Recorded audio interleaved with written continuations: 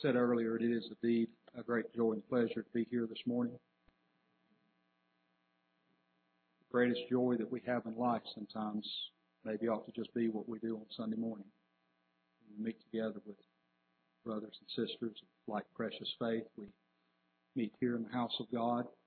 We should be meeting in a place void of turmoil. Know that there's a lot of turmoil that goes on out in the world around us. There's a lot of struggling that goes on in the world around us. When we come in here, this ought to be just a great place of joy, and a time of refreshing, a time of relaxing from the cares of this world, and a time that we ought to be able to just turn our thoughts on to the study of God and His Word and to the worship of His Son, Jesus Christ. Turn again to the book of Job, chapter 11, and read to you once again the question that was posed to Job.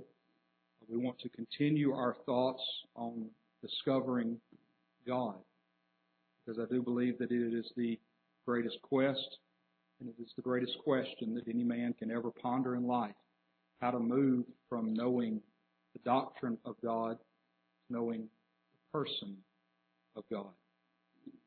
That was something that Job learned in his experience. He learned a little bit on how to move from the doctrine of God to the person of God. It was in Job's experience that he was a wise person. The Bible tells us that.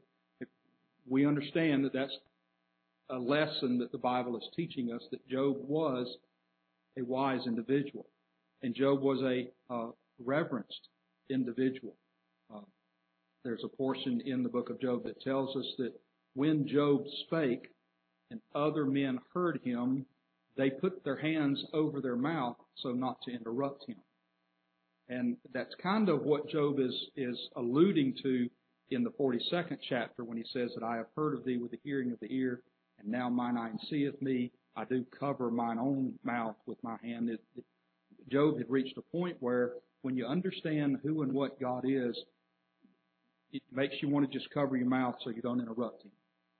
It makes you want to cover your mouth so that you don't say anything that's disrespectful to the God of glory.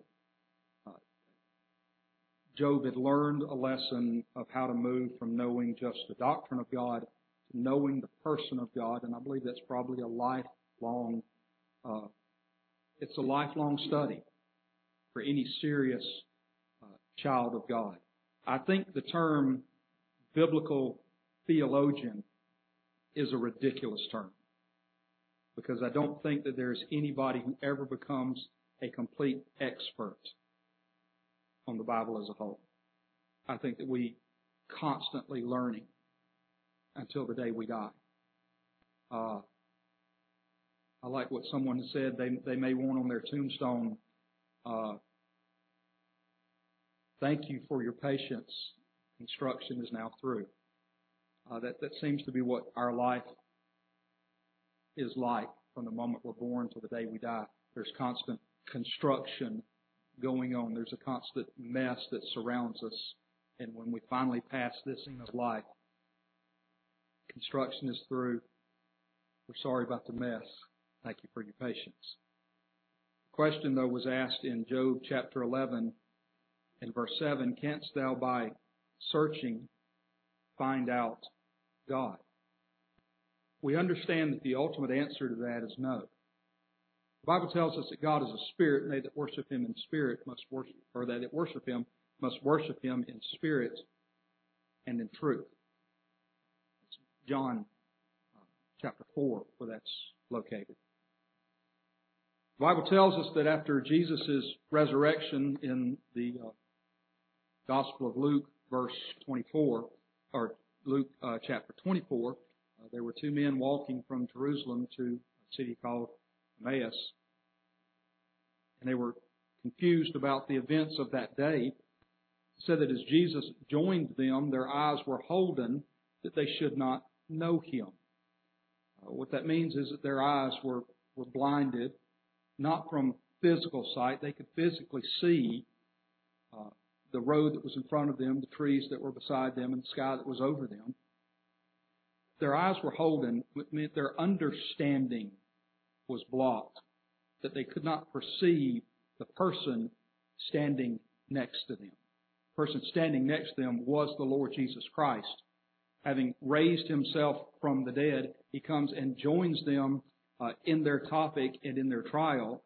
And he says unto them, what manner of communications are these that you have, amongst yourselves as you walk and talk, that you're sad and perplexed and discouraged about what's going on. Hey, what's happening with yourselves? And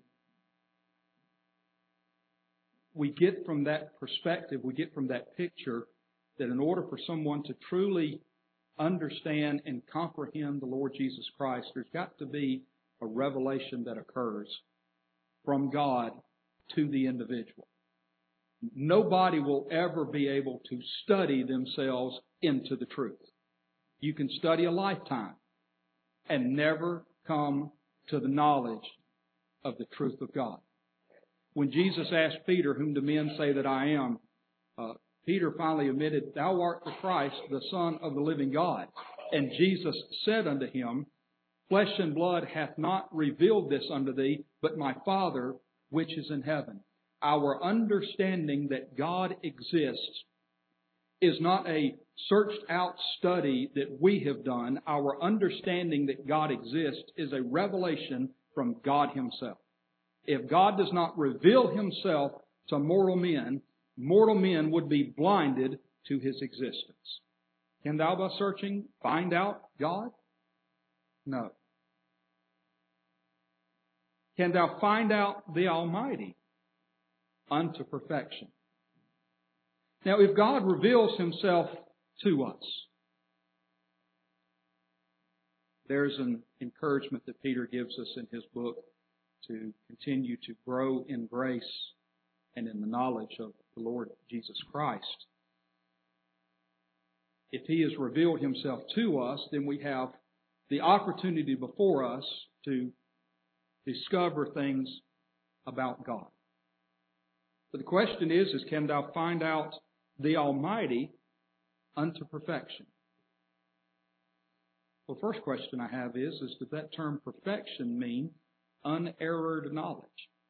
Is it possible for you to find out God to a point where you have unerrant knowledge about Him? And I would say the answer to that is no. For there's no point in our life on this earth where our knowledge is without error. I believe that there's a lot of people who have a knowledge of God, but it is an errant knowledge of the Almighty. Now, if the word perfection here doesn't mean, as we would say, sinless perfection or knowledge without error, if it doesn't mean that, but if it means the term maturity, then I would say yes. Can thou find out the Almighty unto perfection or unto a mature understanding? I would say at some point, yes. You remember when Jesus gave a parable in the New Testament, the sower of the seed and this, that, and the other, and the seed fell upon this ground and it fell upon that ground. One of the descriptions of that seed said it brought forth no fruit unto perfection. Well, anybody who's been a farmer realizes that fruit that comes unto perfection doesn't mean it's without error. It just means it's to maturity. It means the stalk of corn grows, the ear grows, and it grows to a point where you can pluck it and eat it. It's a point of maturity, what the Bible oftentimes means. It very seldom means sinless perfection, unless you're talking about God Himself. Now, when you're talking about God, such as in Deuteronomy 32, verse 4, our God is a rock, His work is perfect, all His ways are judgment and past finding out, and they're perfect. If you want to make that perfection, sinless perfection, when you're talking about God, you can make it as perfect as you want to. Absolutely. But when you're talking about human beings, we're never talking about sinless perfection, but we are talking about a level of grown-up maturity.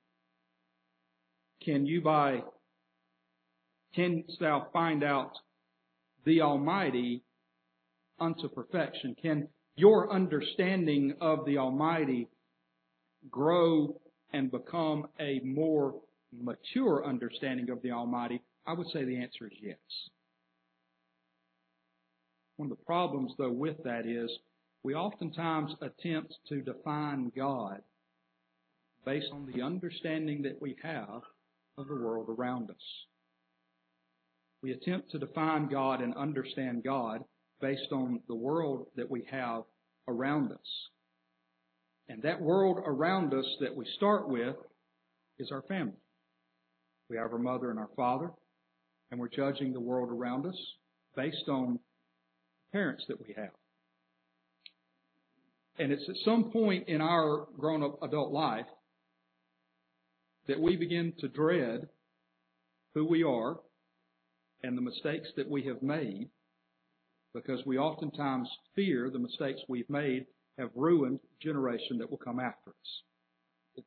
I don't know that there's any parent who sits back and says, you know what, I did a perfect job. I don't know about the rest of y'all. I don't know that there's any person who sits back and doesn't think, well, let me just say it this way in the positive light. I believe that all of us, if we were to sit back and to judge our life in the past, we would find a number of places where we feel like we have messed up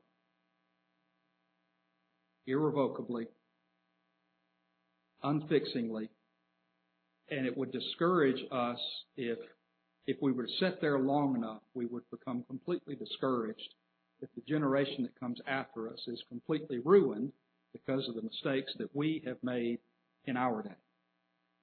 That would be okay for you to think if God didn't exist. It would be okay for you to think that if God didn't exist.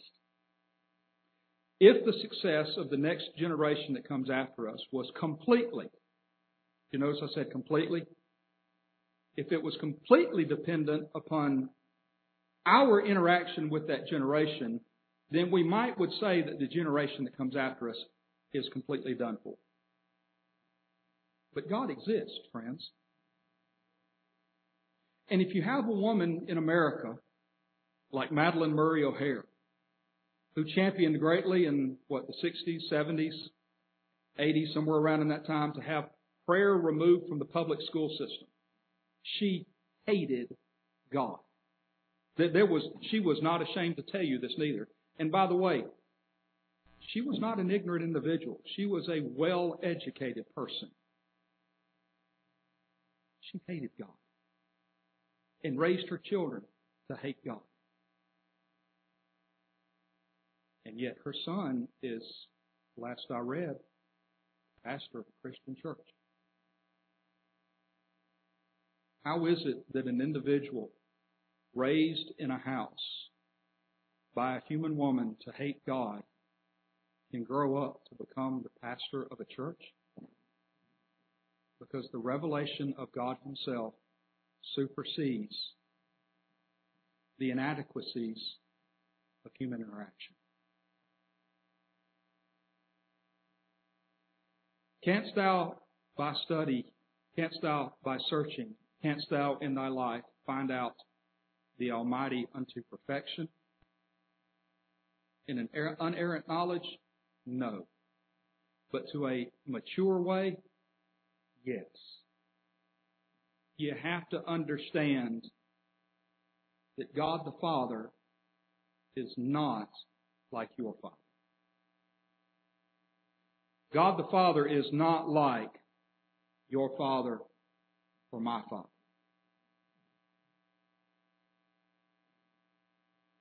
If you don't think, though, by the way, that people treat men and women differently, listen to their Mother's Day sermons and their Father's Day sermons. When was the last time you heard a pastor stand up and talk about how bad mothers were? How horrible mothers were? How they've mistreated their children? You ever heard one of those? But when was the last time you heard, fathers, it's your fault, the nation's going to hell. Fathers, you've not done enough. Fathers, you've worked too much. When was the last time you heard that one? Yeah? You hear that one a lot, don't you? Guess what, children? You're messed up because of both of your parents. Well, that was quiet, wasn't it?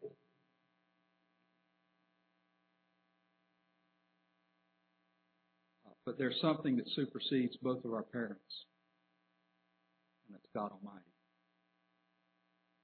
And today, for a few minutes, we'd like to attempt to go through the Scriptures and attempt to discover God again. Discover a little bit about who and what God is. Remember, we said last week that we can look at creation and reasonably concur that there is a God. We can look at creation and from that standpoint reasonably believe that there is a almighty, all-powerful Creator who made this earth. But the creation itself doesn't tell us much about the character of God and the nature of God.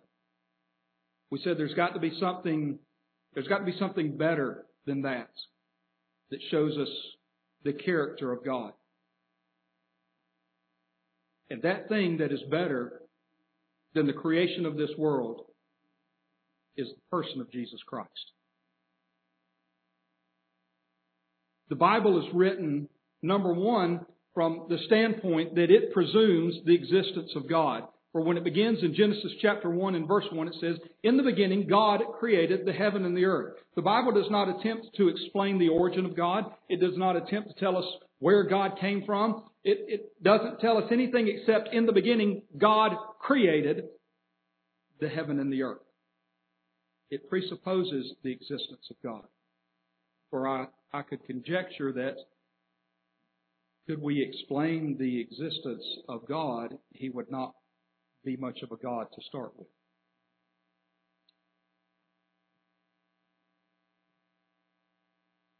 But then we move to the person of Jesus Christ. Human history is replete with abusing the term greatest. He's the greatest person in the field of academia. She's the greatest person in the field of literature. He's the greatest person in this. She's the greatest person in that. People talk about the greatest evangelist among the Christian church. Who do y'all think might be the greatest evangelist in the 20th or 21st century that we have known? Doesn't matter. The greatest evangelist ever was God Almighty. The greatest display of evangelism is recorded for us in Genesis chapter 1 when God spoke and it was done. The greatest display of the power of God was when God spoke the world into existence. And He didn't take 6 days to do it because it was a hard thing to do. He took 6 days to do it because it was His choice to do. He could have created it in 6 minutes or 6 seconds if He'd have wanted to. Maybe He's showing us that in our life, we don't always have to be in a rush to get everything done. It is possible to work and take a break. The greatest event in human history was not the day we landed a rocket on the moon. The greatest event in human history was not the freeing of the slaves. It was not the overthrow of Hitler's regime and the tearing down of Holocaust barracks. The greatest event in human history was not multiplying loaves and bread. It was not the time that Israel was led 40 years in the wilderness with miracles for 40 days. The greatest event in human history was when God invaded this old world in the person of Jesus Christ. When the prophet of old in Isaiah chapter 7 told us, "Behold, a virgin shall conceive and bring forth a child, and thou shalt call his name Emmanuel." It's one of the greatest prophecies ever to be written. And I'd like for you to notice something if you care to turn to Isaiah chapter 7, there is great speculation about this verse. In Isaiah chapter 7 and verse 14 it says, "Therefore the Lord Himself shall give you a sign. Behold, a virgin shall conceive and bear a son, and shall call His name Emmanuel." This virgin conceives and bears a son, and the conflict and the confrontation and the controversy that arises in this verse is around the definition of the word young and around the definition of the word virgin in this text. A virgin can be described and defined as a young woman. And I've gotten on the internet and I've read page after page after page of people trying to define this Hebrew word for virgin here as young woman. And if you've ever listened to much public debate, you will know that there are a lot of people who love to hear the sound of their own voice. If you've ever listened to much public debate on any topic or any issue, you realize that there are a lot of people who love to stand up and ramble and bark and speak and foam at the mouth, and they can say a multitude of words and say nothing at all. And I've read people who've gone page after page after page trying to say that this word virgin is incorrectly translated and it ought to be translated young woman instead. Can we just ask God what He thinks about this? How about that? I think a lot of our public debates would go away if people would just stop and ask God what He thinks.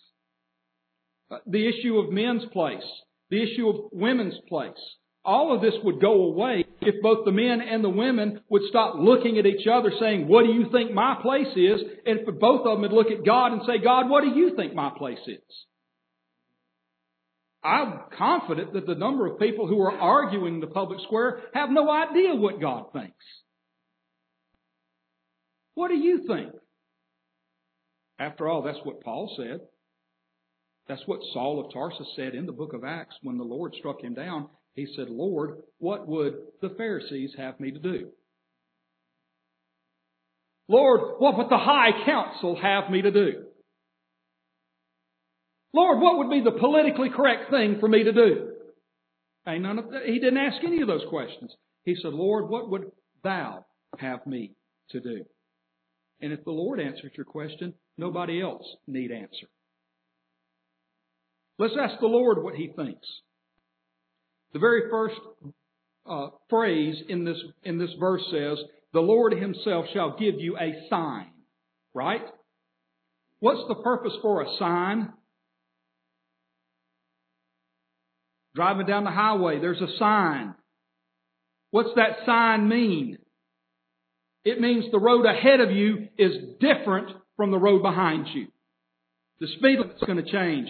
The curvature of the road is going to change. The slope of the hill is going to change. Something in front of you is different about what's been behind you. Is that a fair assessment? Now let me ask you this question. Do young women conceive and bear children? They do it all the time, right? Y'all were young once. You bore children in your youth, did you not? Happens all the time, doesn't it? So who would need a sign that a young woman was going to bring forth a child? It's no different than the way it's always been. But would you not need a sign when a virgin would conceive and bring forth a child? A virgin child, a woman who'd never known a man, is now expecting a child. She's never been with a man, never had relations with a man. She's all of a sudden now expecting. She is pregnant and she's bringing forth a child. That's a sign, is it not? You didn't need 4 pages of internet history outlining definition words, did you? All you needed to do was just read what God had written in His text. And God says, "I will show you a sign. A virgin shall conceive and bear a son, and shall call His name Emmanuel." And then in chapter 9, here is a second prophecy of this same concept. In verse 6, "For unto us a child is born, And unto us a son is given, and the government shall be upon his shoulder, and his name shall be called Wonderful, Counselor, the Mighty God, the Everlasting Father, the Prince of Peace.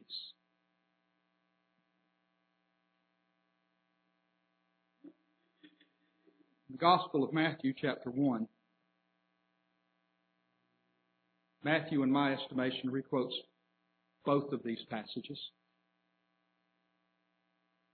When he says that the angel came to Joseph and told him to fear not to take unto thee Mary thy wife, for that which is conceived in her is of the Holy Ghost. She shall bring forth a son. Thou shalt call his name Jesus, for he shall save his people from their sins. He says in Matthew 1 and verse 23 that his name shall be called Emmanuel, which by interpretation is God with us. That the person of Christ, when he was born into that lowly and poor family, was not just God on our side, but he was very God in our presence. And see, Isaiah just said, call his name Emmanuel. Matthew said in Matthew 1 and 23, I'm going to define that term for you, and the term Emmanuel is God with us. He really is the only one who have ever been worthy to bear the name Emmanuel. When Isaiah said in chapter 9 that he is the mighty God, how can you miss that? There are folks all across this nation who call him wonderful. They call him Counselor, and they seek his counsel. They call him the Prince of Peace, and they seek his peace in their life, but they cannot see to call him God in the flesh. And yet when John said in John chapter 1, the Word was made flesh and dwelt among us. John 1, notice John chapter 1 and verse 18, when Jesus says, or John the Baptist says, no man has seen God at any time. No man has seen God at any time. The only begotten Son, which is in the bosom of the Father, He hath declared Him. The term declared here in John chapter 1 and verse 18 can be defined in many ways, but one of the ways it can be defined as manifest. The term declared is also defined as the word manifest. And Paul told that to Timothy. When he spoke to him in 2 Timothy chapter 3, he said, great is the mystery of godliness, for God was manifest in the flesh. What's your concepts of the term being manifest in the flesh? Well, let me offer this to you. I do a lot of driving around the road. I do a lot of hauling freight from one place to the next. And I'm often given, when I leave a particular location, a bill of lading. My driver's copy is they call it a bill of lading nowadays. It's a purchase order. Everything that's on this piece of paper is supposed to be in the back of that truck, and everything in the back of that truck is supposed to be on this piece of paper, so that when I'm stopped by the authorities, I can show them what I'm carrying. Today's it's called a bill of lading. It's called a purchase order. But many years ago, I do remember that being called by older folks a manifest. A shipping manifest, a driving manifest. What's the manifest? A manifest is a declaration of what's in front of you. When the Bible says that God was manifest in the flesh, it's saying everything about Christ is everything about God. There's no difference in the two. But when Christ came to this earth, Paul reminds us that He took upon Himself the form of a servant. And I think a lot of people, they like to focus on that aspect about Christ, in which that is true. If you want to be a mature disciple of Christ, the first thing that you need to have is a servant's attitude. How many times have you looked around the office and said, wow, too many chiefs, not enough Indians? A lot of people pointing the finger, telling what to do, but nobody wanting to pick up the shovel and do it. Well, that's what Jesus did. He picked up the shovel and did it. He came down here and said, you want to know how to be a servant? Watch me. This is how it works. And so those who deny the Trinity get often heavy-handed on the fact that Jesus was just a servant. Well, we pointed out last week, He's also the Lamb of God in John 1. Does that mean He's a furry, four-legged creature? It does not. That was just one of His jobs while He was down here, to give His life a ransom for many. But there was another job while He was down here. He showed us who and what God really was. When God came down and invaded this old world through the virgin birth and was laid in a manger, He did not dwell aloof from us on Mount Olympus. He came down to this earth. He did not exist in some world where He manipulated human beings to fulfill the immoral wills of the mortal beings, or the immortal beings, as the pagans would tell us. No, our God descended from His place in heaven and came down here. And when He says in John chapter 1 that the Word was made flesh and dwelt among us, have y'all ever really contemplated what that has to say about the person of Christ? The Word was made flesh and dwelt among us. He took on Himself an existence He had never had. Now, I did not say that He took on a beginning existence. He's always been. From everlasting to everlasting, Thou art God. When Paul spoke in the book of Hebrews, and you might want to turn there if you'd like to, when he spoke in the book of Hebrews concerning Melchizedek, you remember that he paralleled the priestlyhood of Melchizedek with the priestlyhood of Christ, and said, Thou art alike, after the order of Melchizedek, without beginning of days and without ending of days, without mother and without father. When He came to this earth, He already had an existence. But when He came here, He had a different existence. He took upon flesh. In Hebrews chapter 10, he says in verse 5, Hebrews chapter 10 and verse 5, Wherefore, when He cometh into the world, He saith, Sacrifice and offering thou wouldest not, but a body hast thou prepared me. My understanding from what the Scripture teaches is that Christ did not possess a physical body till He came to this earth. God Himself does not possess a physical body. Remember, God is a spirit, and they that worship Him must worship Him in spirit and in truth. You say, well, how can something be a spirit and not be real? In the Western world, sometimes maybe we don't understand this, is because we think that real has to be tangible, material, or physical. And yet something does not have to be tangible or physical to be real.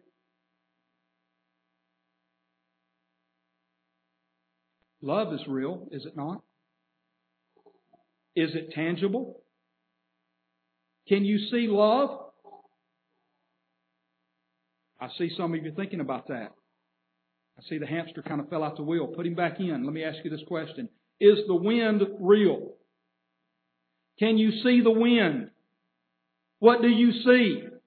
The effects of the wind. Love is real. You can't see love itself, but you see the effects of it. He says, "A body hast thou prepared me."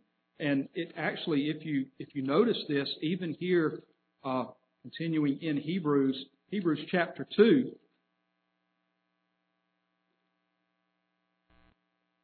it says, when Christ came into this world in Hebrews chapter 2 and verse 16, "For verily He took not on Him the nature of angels, but He took on Him the seed of Abraham." He took upon Himself something He'd never had before. He took upon Himself the seed of Abraham, a body He inhabited, and the Word that was with God and the Word that was God was made flesh and dwelt among us. And God was here. I think it's worth noting that He did not say that He took upon Himself the seed of Adam.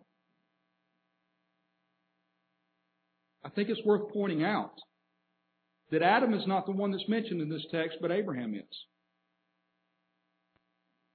The one whom God called out of Ur of Chaldees. This son of a Babylonian idol maker. If you think your life is messed up beyond repair, if you think your life is nothing but a failure that cannot be fixed, then pray tell me how in the world God used anybody in the Bible. Abraham was the son of a Babylonian idol maker. There's an old Jewish legend. I don't know if the legend is true or not, but I know the story is true, so I shall tell the story.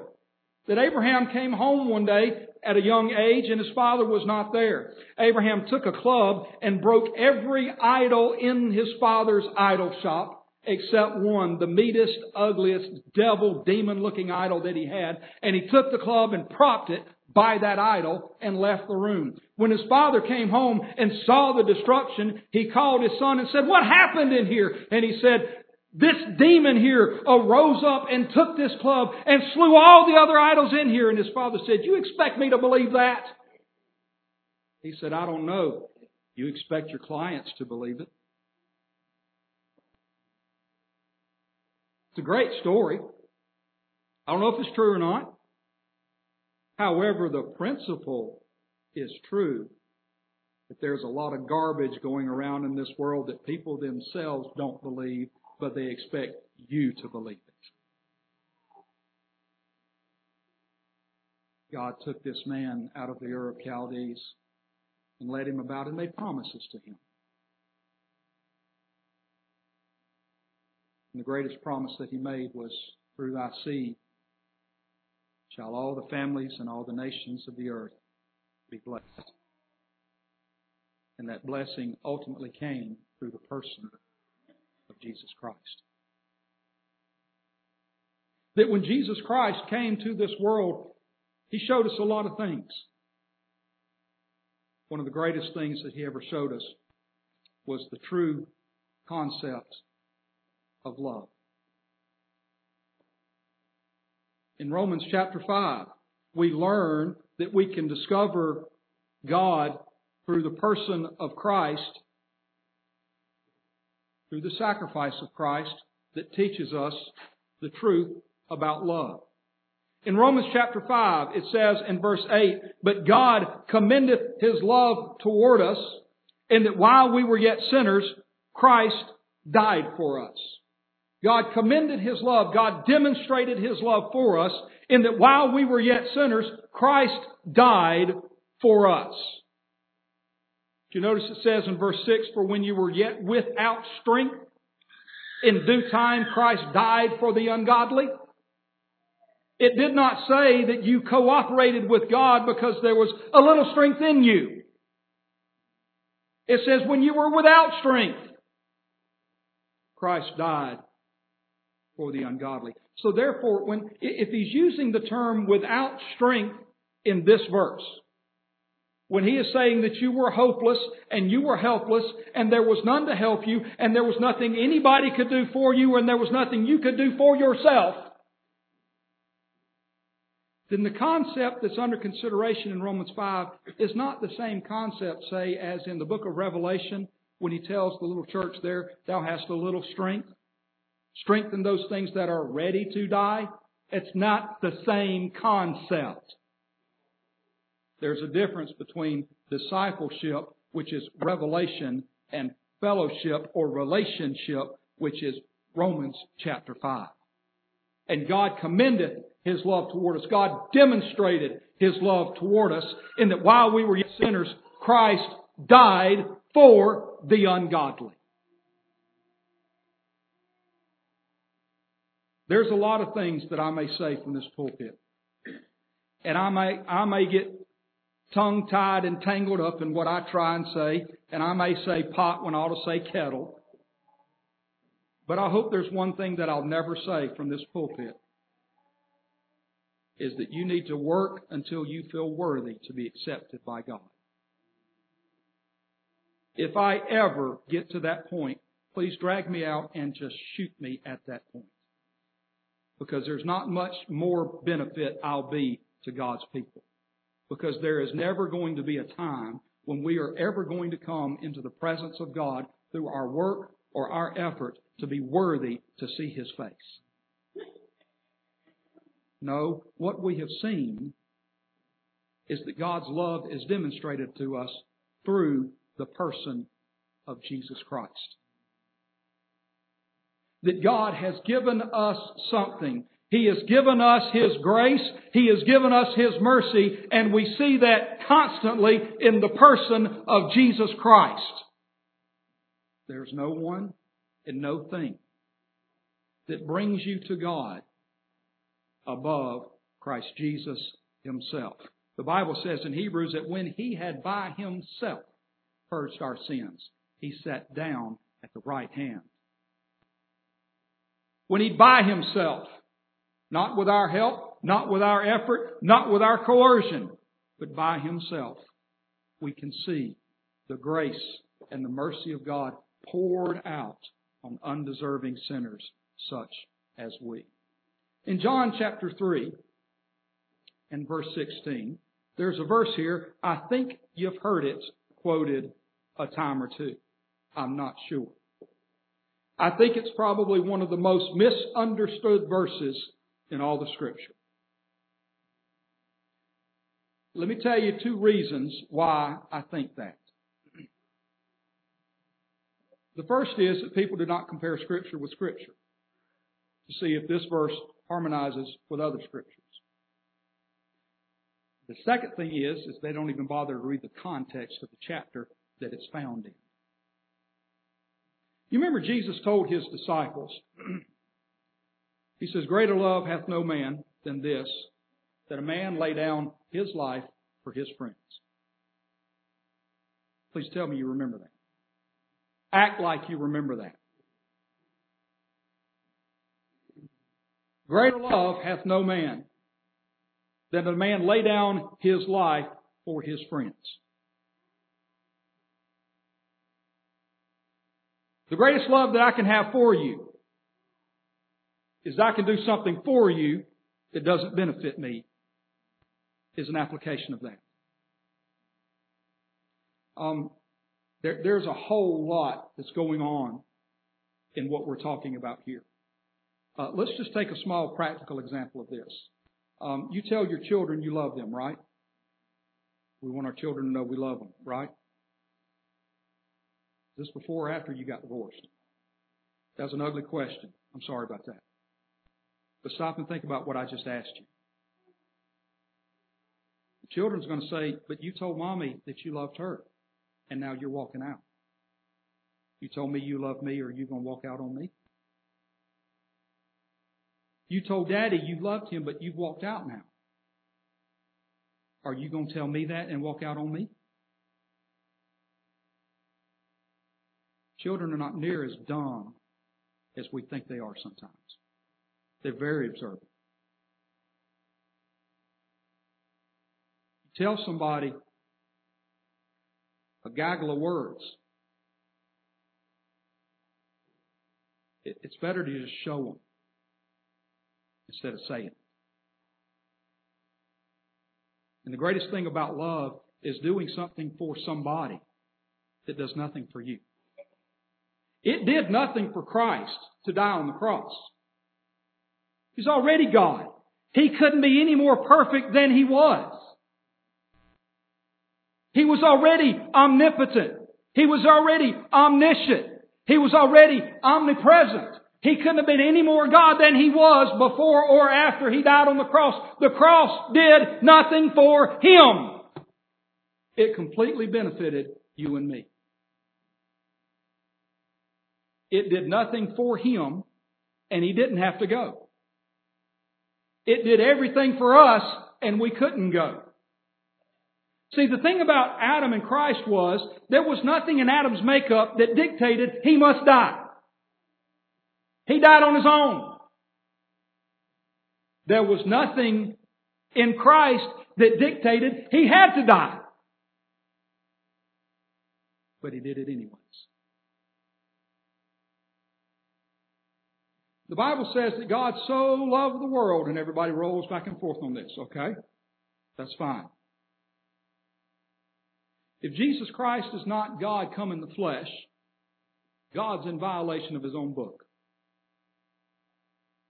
If Jesus Christ is not God in the flesh, God's in violation of His own book. Because His book says, greater love hath no man than that a man lay down his life for his friends. You heard that, right? There's no greater love than this. If Jesus Christ is not God come in the flesh, Jesus dying for us shows greater love for us than God has for us. Did y'all catch that? Did I speak too fast for you on that one? The fact that Jesus is God come in the flesh demonstrates the greatest degree of love God ever had for anybody. Secondly, if you just read the text that leads up to verse 16, that'll clear up a lot of confusion around this text. Verse 14, Jesus says, and as Moses lifted up the serpent in the wilderness, even so must the Son of Man be lifted up. So catch it right here. He says, even as Moses did this, even so must the Son of Man do this. When there's an as and there's a so in the Bible, find out why it's so, as to understand the context. What did Moses do? Moses, way back in the book of Numbers, when the people had murmured against God, and God had sent fiery serpents among the people to bite the people and condemn the people for their murmuring and their complaining, Moses was instructed by God to set up a stick and wrap a serpent around it, set it on a pole, and put it up in front of the nation of Israel, that when they looked upon it, they were healed. You know, we still have this same serpent on a stick in America today. Y'all notice this? Anytime you go to a doctor's office, what do you see? You see a serpent wrapped around a cross or a stick at your doctor's office. It's a place of healing. Who did Moses lift up the serpent for in the wilderness? This is not that hard, class. This is an open book test.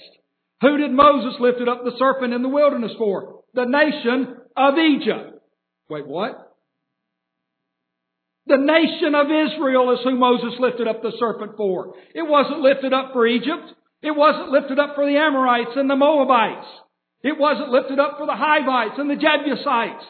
It was lifted up for the Israelites. And as Moses lifted up this serpent in the wilderness, even so must the Son of Man be lifted up, that whosoever believeth is not in a future conditional tense. It is in a present, occurring, right now tense. And by the way, For those who think that Jesus was lifted up for all the wicked, unbelieving people in this world, that is not what this text says. This text says He was only lifted up for believing people. See it? You say, well, that means he should believe. That's really what that means. I have heard people quote this back and forth, and I've heard them quote it wrong and upside down every time. Whoever should believe or would believe. All right? In John chapter 11, they told him, the one whom thou lovest is sick. Talking about Lazarus.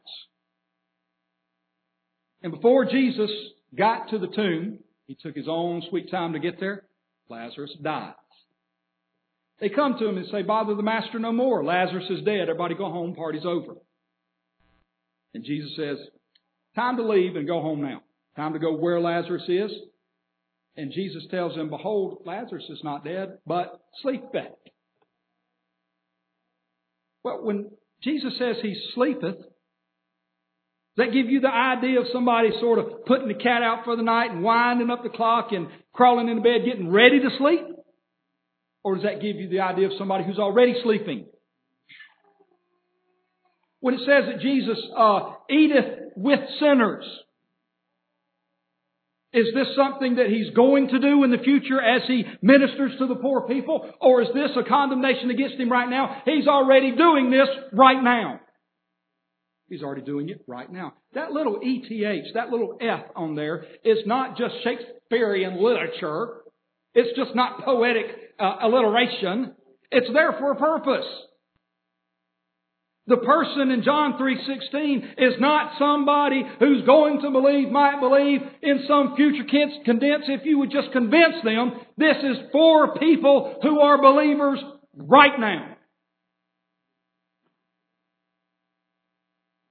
God so loved the world.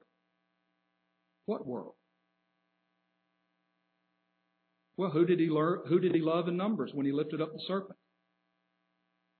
He loved the Israelites.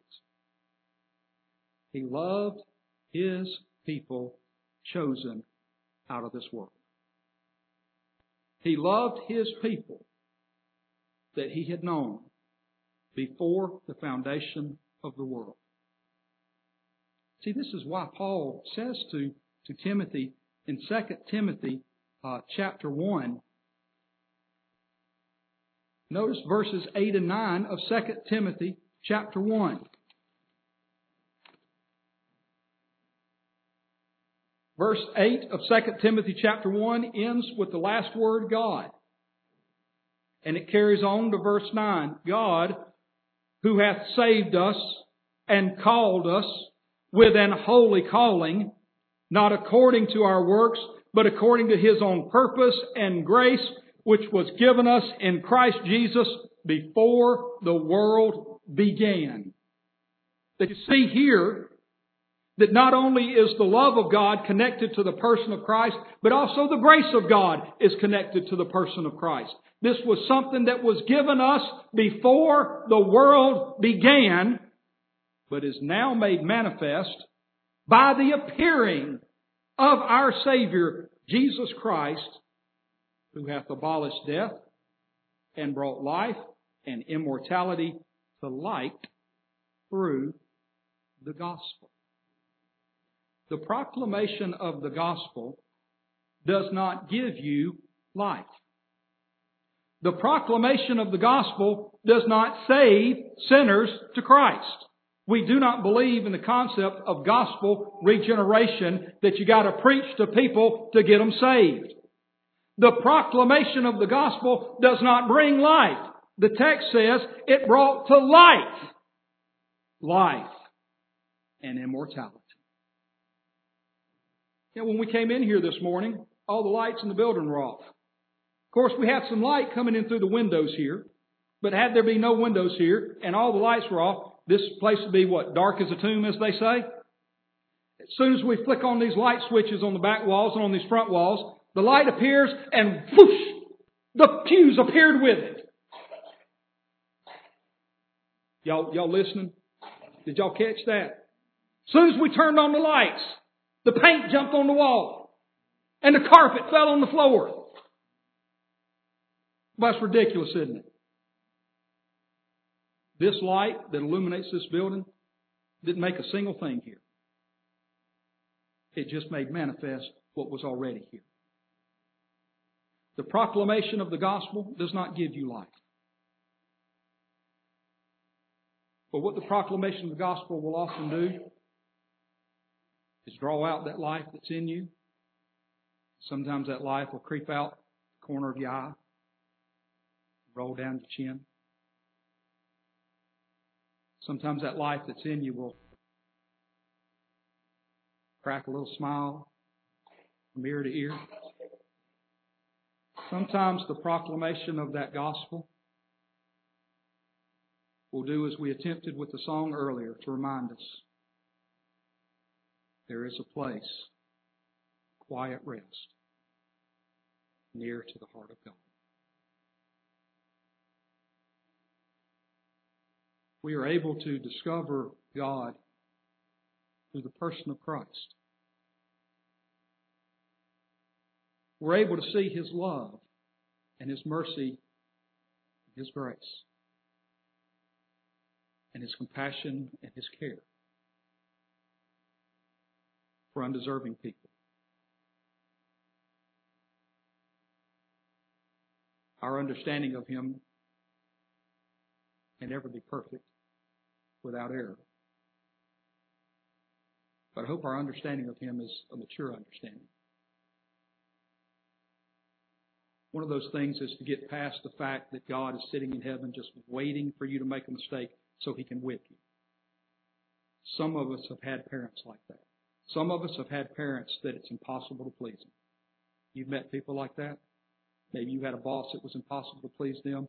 You had a dad that was impossible to please him. A mother that was impossible to please him. Didn't matter. They always had some negative comment about what you had to say or what you did. That's not God. Number one, you can never please God with what you do. That's the purpose of Jesus Christ. He has satisfied the wrath of God for you. He's given you faith. And with that faith, it then is possible to please Him from day to day and from time to time. I'm sure that He was not pleased with us not caring about anything about the church until we got here this morning. But I think He might be a little bit pleased that we're here. I think He's not pleased sometimes when we said things that we shouldn't have said, but I think He is pleased when you bow down and say, forgive me for what I've done.